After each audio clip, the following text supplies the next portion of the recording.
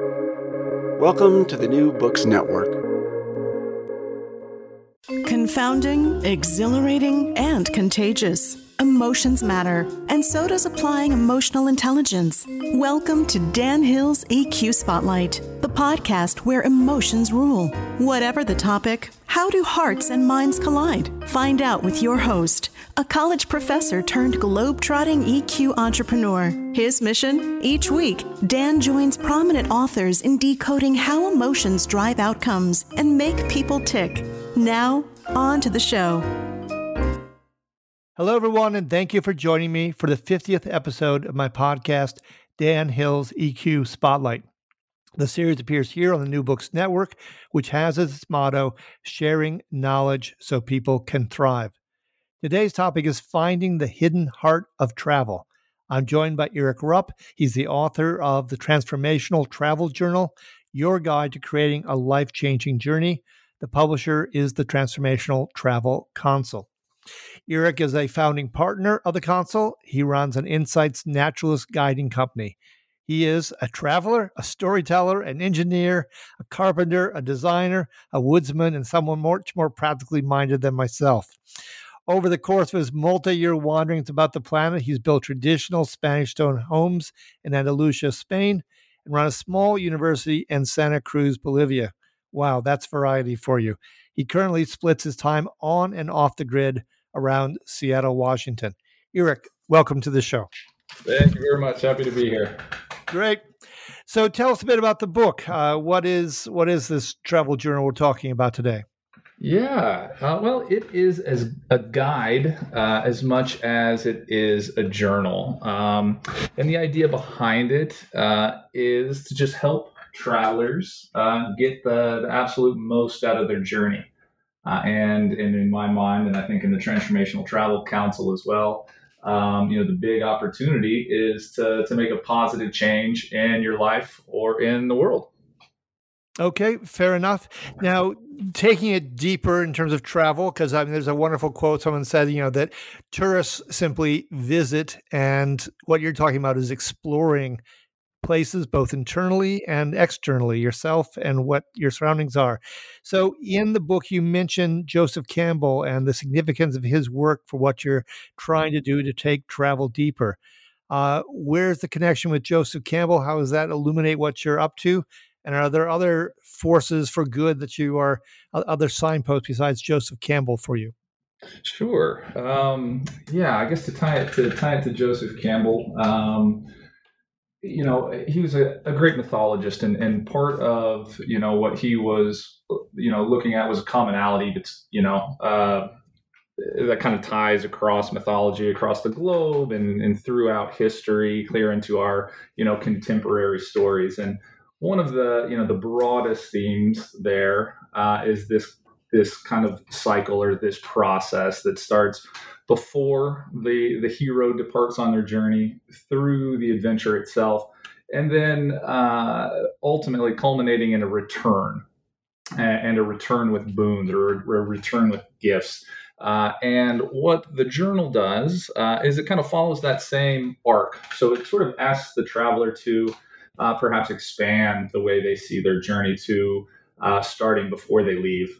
And then would go through that kind of how we typically see travel from, when you leave to when you come back. And then also extend it then after you come back. So what are you going to do with the insights from your experience? So it's not enough to just go and come back, but come back and do something with what you've learned. Okay. And does that mean that the traveler, as opposed to the travel guider, is the hero? Yeah, absolutely. So this idea that we all write our own story is a big theme and a big motivator behind kind of writing the book. I think we talk about transformational travel, at least when I talk to folks within the travel industry, and it's easy to jump to okay, well, what is that? How do you make that a product? What goes into a transformational itinerary? But the big leap there is for the traveler to take responsibility for their part of the experience. So I kind of I talk a little bit about how the travel experience is created at this intersection of the internal circumstance and the external circumstance. So a destination, a travel designer, someone like that can really help you set you up with great external circumstances. But what the traveler is bringing to the table really is that kind of hidden heart of travel. Okay, and I really like that angle to it, because in the book you mentioned various kinds of challenges, and maybe you want to delineate this for the listeners. You mentioned physical challenges, there can be emotional challenges, spiritual challenges, social challenges, mental challenges. Sounds like our hero's got his or her work cut out for that person. Yeah, and it is, travel is a choose your own adventure. So a big Sure. challenge with writing the book was how do I write something that's broad enough that anyone could pick it up and use it, but specific enough to feel personal. And a common thread there is challenge. We grow through pushing our boundaries, through kind of going outside of our comfort zone. We can do that by taking up challenges. Now, you don't have to pick one activity that challenges you in all of those ways.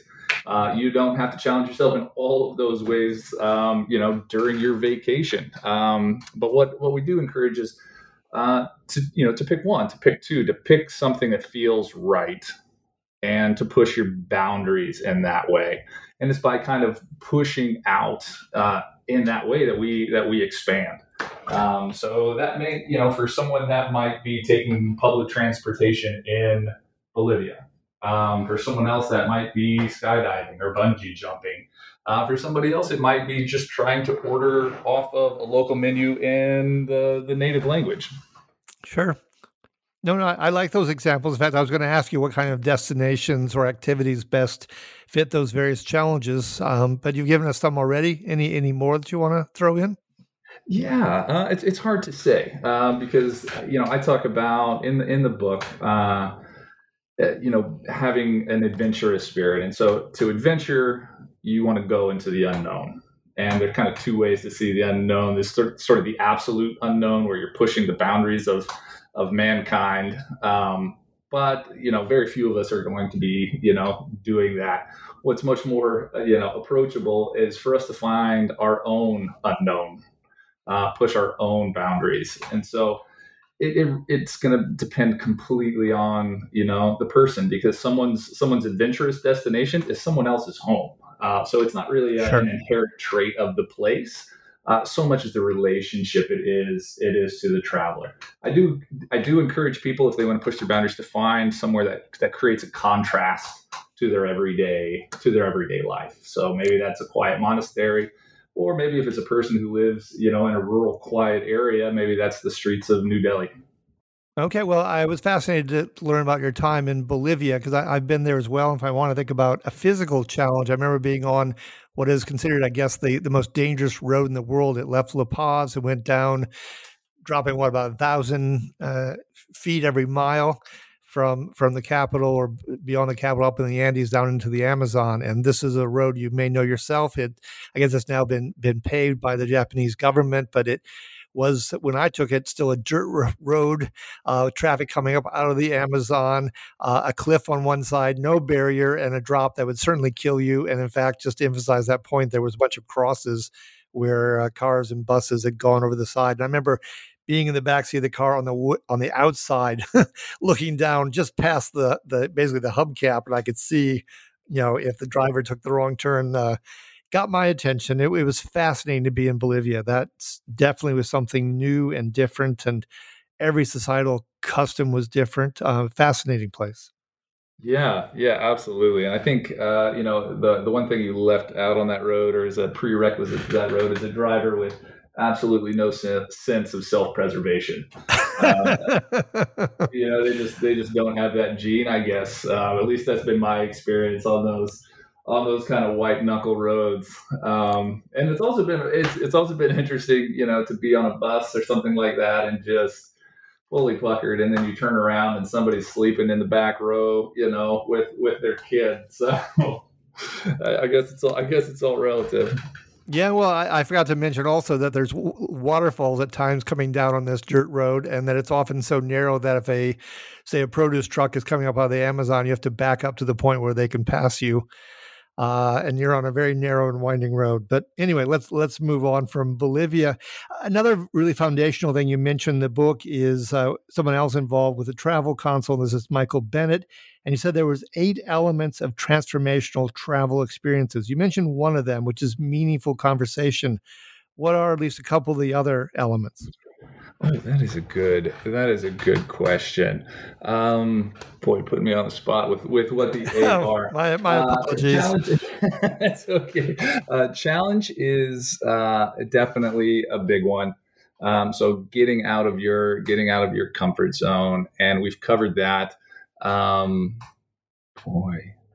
I kind of took them and I sort of busted them apart and then reassembled them to make the journal. Is one kind of being in a sensory mode? Because you mentioned, what do you smell, for instance, when you're in a certain location? Is the senses one of the other elements? Yeah, I do believe that it is, and just being observant. So getting into a place where you're really taking it in. So we talk about, with the council sort of traveling in sort of an awake or an aware state of mind. And that's kind of making sort of the leap from consumer to participant as well, where, you're actively engaged in what's going on. Okay, fair enough. Let me stay with these transformational opportunities. You mentioned there's a wonderful quote from the guy who wrote the foreword to the book, Phil Cousineau. I'm probably saying his name wrong. Cousineau, yeah. There's this wonderful quote. He says, "The dirty secret of travel is that so many go so far to feel so little. It does not have to be this way."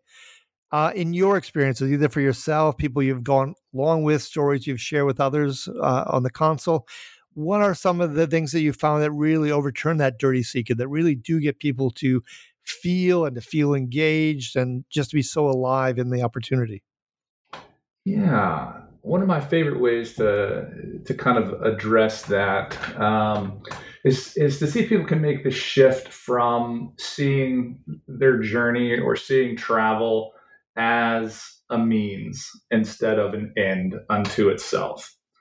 So when we look at, travel, we work hard all year. We have 2 weeks, and then we get a vacation. And if we look at that vacation just as an end, we're going to go, we're going to relax, we're going to just maybe want to be pampered. And we come out of that 2 weeks and we feel good, but maybe that switch into vacation mode, that transformation doesn't really have a lot of durability. We come home, we get swept right back up into our everyday lives. And even when we're on that vacation, if we're thinking, hey, this is my 2 weeks, I don't want to be bothered, I don't want to be uncomfortable, I don't want to be in unpredictable situations. What we can do is we can go, to a far-flung place and then put a ton of energy into protecting ourselves from the reality of that place. But if we look at travel as a means to a greater end, so we think about, hey, this is an opportunity for me to expand myself, for me to connect with a new place, for me to connect with new people, or maybe even connect with something, far bigger than myself, whether that be an ecosystem or my, spirituality. When we look at it that way, we start making different decisions. We start being, willing to do a little bit more, willing to challenge ourselves, maybe willing to be uncomfortable in order to have a meaningful or an insightful experience. No, that makes sense to me. When I think of transformation, I'm thinking of change, that I do not come back from this the same person that I was. And I'm meaning not just that I have some photographs now, but, I'm a changed person. What kind of traits and values? You mentioned that, to achieve transformational travel, you do need to take that internal travel as well. And that means examining the traits and values that you currently embody and maybe those that are going to be your ideal self. From your experience, what is maybe an example of someone who really did take the internal audit, as it were, and so this is where I want to get to. And then, the particular journey really was structured or happened in a way that helped make that possible. Yeah. So a big part of what the book does is it creates a framework, based on Joseph Campbell that starts before you go, with preparation. I think a good example to kind of address what you're talking about is a lot of times, when we think about preparation, we think about, all right, what's our itinerary? Where am I going to stay? What am I going to take? But that's just the outside part. So what we have is an opportunity to think about our purpose. What do I want to get out of this trip? And then set some intentions. All right. Well, what choices, what behaviors, how am I going to react to situations in a way that's going to take me closer to that purpose? And then, a part that I really like that I think gets left out is what I call make an unpacking list. Oh, so I love that. Yes. Physically, what emotionally or mentally am I dragging around at home all the time that I do not need to take with me on this trip? And it can be something you just set down for the duration, or something that, you can just unload permanently. And so that's that kind of starting to think about, all right, what's going on internally, and how does that impact my experience and my journey? Yeah, no, I love that term, the unpacking list. I think that's great, because you mentioned in the book that people are really given to habits, and those habits can sometimes be nice things that simplify their life, but I'm imagining sometimes those habits can also be limitations. And you mentioned when you get on some of these journeys that you might be experiencing new routines, new rituals, ways in which you jump out of those old habits. Any examples of that happening for yourself or for others, or anything you might want to say along those lines? Sure. Somebody I kind of worked with a little bit on that aspect is Dr. Jasmine Gunau, and she kind of specializes in studying limbic states, or these sort of threshold states. What we do when we travel is we have this opportunity to change the setting enough that our standard neural pathways no longer serve us.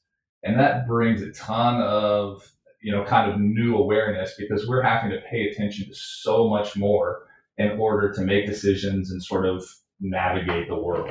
So, you talked a little bit about, Bolivia earlier, and how everything was so different.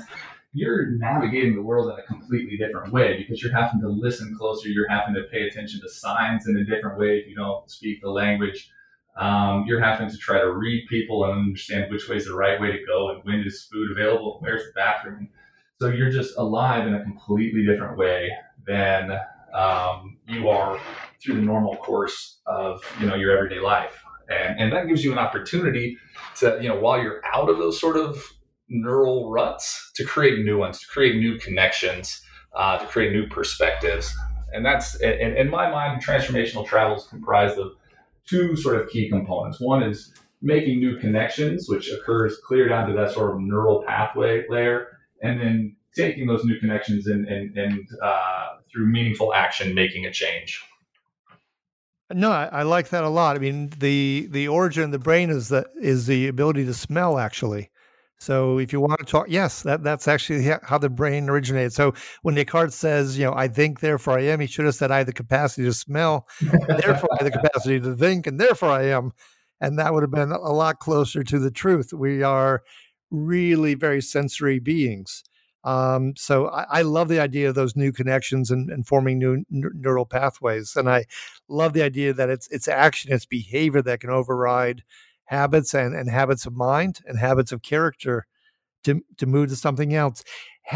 Speaking of character, have you found that there are certain characteristics that people are most hoping, if they're looking for a change coming in, what have you found that they're most looking to change about themselves? Are there any patterns that you've seen over the years? Sure. I think one of the most insightful moments of trying to take all this information and present it in a way that's broadly useful was talking to people in sort of different age groups. And each one of them, as we kind of talked through these ideas, said, this really makes sense for my age group. And I think it's because this stuff is so useful for someone who's going through a change, getting ready to make a change, in the midst of a change, just coming out of a change or a transition in life. And so it's really sort of applicable, to everyone. So let's say you're getting ready to retire, you're heading into a new phase of life. Travel, is this opportunity to get into that limbic state, to shed off all of these kind of preconceived notions and external influences that kind of help, define who you are, but also confine you a little bit, to sort of shed those off in a new environment and have a little bit more freedom to say, okay, this, with some more clarity, this is the direction I want to go moving forward. These are the things I want to hold on to. These are the things I want to let go of. And that can be, heading into retirement. That can be, coming out of a difficult period, the loss of someone close to you, or that can be heading into college or just coming out of college. So it's really that transition state that's a commonality of the human experience. That's the constant, more so than any one change that people are looking to make. Okay. And you find that, those are all interesting junctions where someone might be looking to make that step change and take themselves someplace new in life. I remember someone once saying that we fall in love at the moment where we've kind of reached a dead end and we're just ready to make the leap of faith into something new. And that might be why it happens. Have you found in these groups that are on the travel together, is it helpful that they're at different stages in life and they feed off each other? Are there certain group interactions or activities you found that really help to be nice catalyst for people? Yeah, I think as long as that openness is there, we all have different enough lives that we can provide new or sort of diverse sort of perspectives to each other. It's nice when you have a mixed age group, because you have the benefit of wisdom and experience, which provides a perspective, but you also have, a youth and an energy and sort of a fearlessness that can be a good reminder to sometimes folks in the older group. But I think you can find interesting dynamics between really any couple of people. And bringing it back to Michael Bennett's list, and that's where that meaningful interactions and conversations come in. So those can happen, within the traveling group, but a lot of times it also happens between travelers and people they meet in destination. Sure. I remember taking a non-hunting safari in Botswana a few years ago, and one day, just to mix it up, I proposed to the guides that we put some socks together and put some tape on it, and we played soccer about 40 yards from where some crocodiles were hanging out. Certainly the most unusual soccer game I've ever played. Lots of fun. I love the point you made earlier about having an action plan, because when you come back from the journey, yes, you can suddenly find yourself thrown back into your daily routine, and it fades away, and you maybe don't get the full value of the trip if you don't hang on to it and continue to reflect. When people have made these action plans and they might even have a timetable of certain activities, what have you found is, in your experience, is the best way to tackle and really make a good action plan? Yeah. I think one of the biggest stages is to take a little bit of time, and slowly Michael Bennett's principles are coming back to me. One of them is taking time to make meaning. And so before you just jump right into an action plan, consider your experience, consider your moments of clarity, and sit and think and process and translate those into some goals. And then you have to be reasonable with it. So I think it's easy to want to make a ton of little changes or a big change, but you have to set yourself up for success. So you can't expect to. I was just speaking to someone who had come back from a trip and was having a hard time getting from that like point of clarity and this sort of new them that they could envision based on a 1 week yoga retreat. They had such clarity around who they wanted to be. But you have to approach it as coming back. The big change is that clarity and direction. So you're maybe altering a path, or you're maybe setting a new destination for your path and not expecting to be at that end state so much as set that end state as a goal. And so, it's a big thing to state and get clear on where that goal is, but then be patient and kind with yourself, and giving yourself some time to get there. Okay. Yeah. Not rushing. So before we end here, I mean, I love travel. I'm sure that you love travel. I want to give you a chance to maybe close with a favorite journey that you made, internally, externally, the two combined, however you want to approach the question.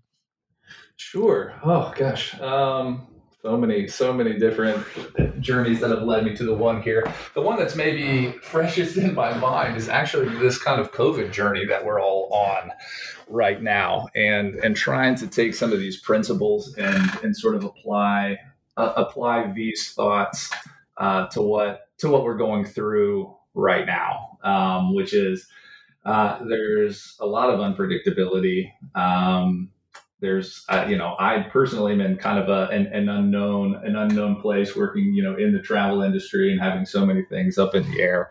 And so I'm trying to embrace these principles of having a purpose, setting some intentions for what I want to do, being bold, in sort of finding purposeful, meaningful experiences through this.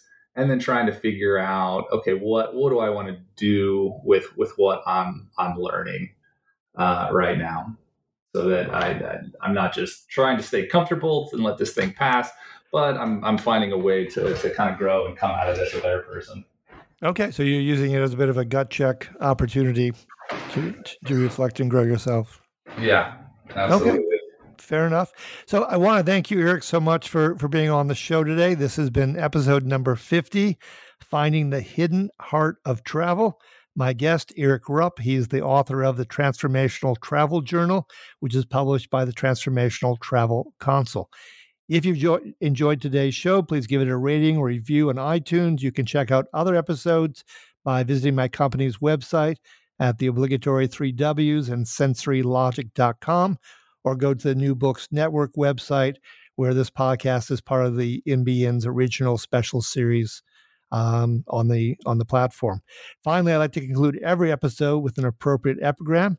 In light of today's topic, here's a quote from Helen Keller, who said, "Life is either a daring adventure or nothing. Until next time, be kind and stay safe."